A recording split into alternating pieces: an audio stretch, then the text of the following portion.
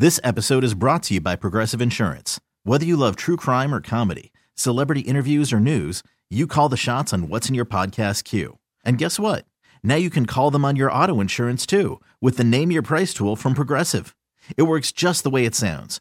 You tell Progressive how much you want to pay for car insurance, and they'll show you coverage options that fit your budget. Get your quote today at Progressive.com to join the over 28 million drivers who trust Progressive. Progressive Casualty Insurance Company and Affiliates.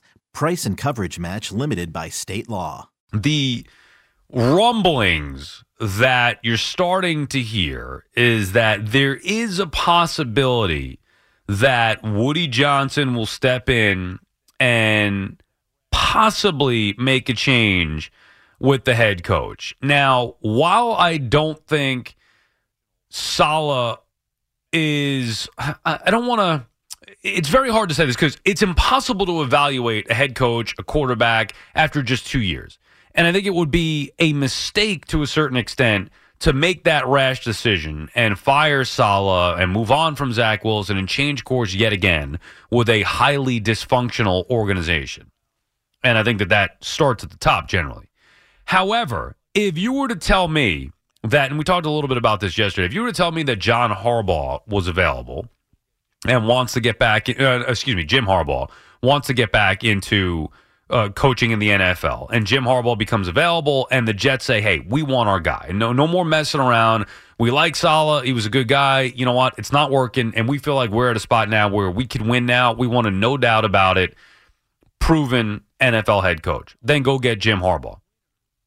That's not something I could argue with. However, if they go fire Robert Saleh and go anywhere really but Harbaugh or, say, Sean Payton, and I have a hard time thinking Sean Payton would come to the Jets, if they make that move without getting legitimate, known, proven winners, it is a terrible mistake.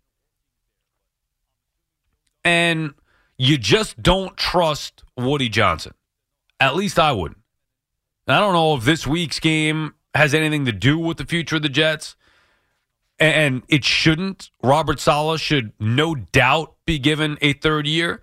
They let Joe Douglas hire him. I'm assuming, I don't know the inner workings there, but I'm assuming Joe Douglas wanted to hire Robert Saleh. If he wanted somebody else and ownership said, no, hire this guy, then that's on them. And then there's nothing you can do about that. Then if I'm Joe Douglas, I say, well, get me the hell out of here. I need to make a decision on my own here because I want to win.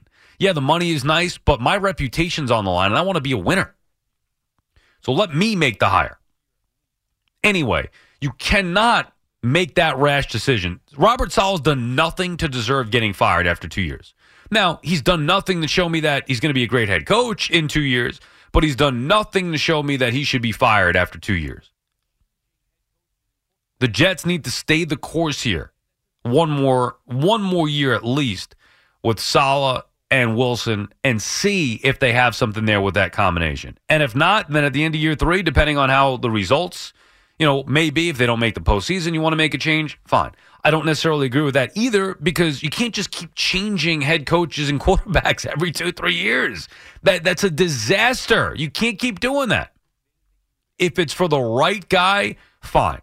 I said this years ago with the Atlanta Falcons, who I grew up rooting for, of course.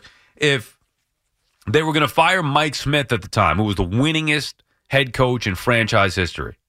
If they were going to fire him, and the knock on him was that he couldn't win in the postseason, right? He only won 1 or 2 games, whatever it was. But they didn't think he was the guy to get them to the next level.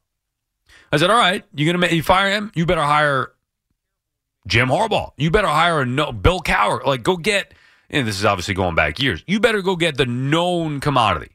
And they didn't. They went and hired Dan Quinn, who was a worse head coach than Mike Smith. Even though he took him to a Super Bowl, and had the worst loss in the history of the sport hung on him. So you better be careful when you make those decisions. Now, Robert Saleh has not had the background in this particular comparison that Mike Smith did. He didn't have all that success. However, it's just year 2. You got to give a guy a fair chance. Hey everyone, Boomer Esiason here. The NFL draft is behind us and your favorite team is now gearing up for week number 1. The free Odyssey app puts you right in the middle of the pro football conversation with the biggest sports radio stations from across the country. The local voices who know your team the best, giving you their unfiltered takes on the current state of your squad. It's always football season right here on the free Odyssey app.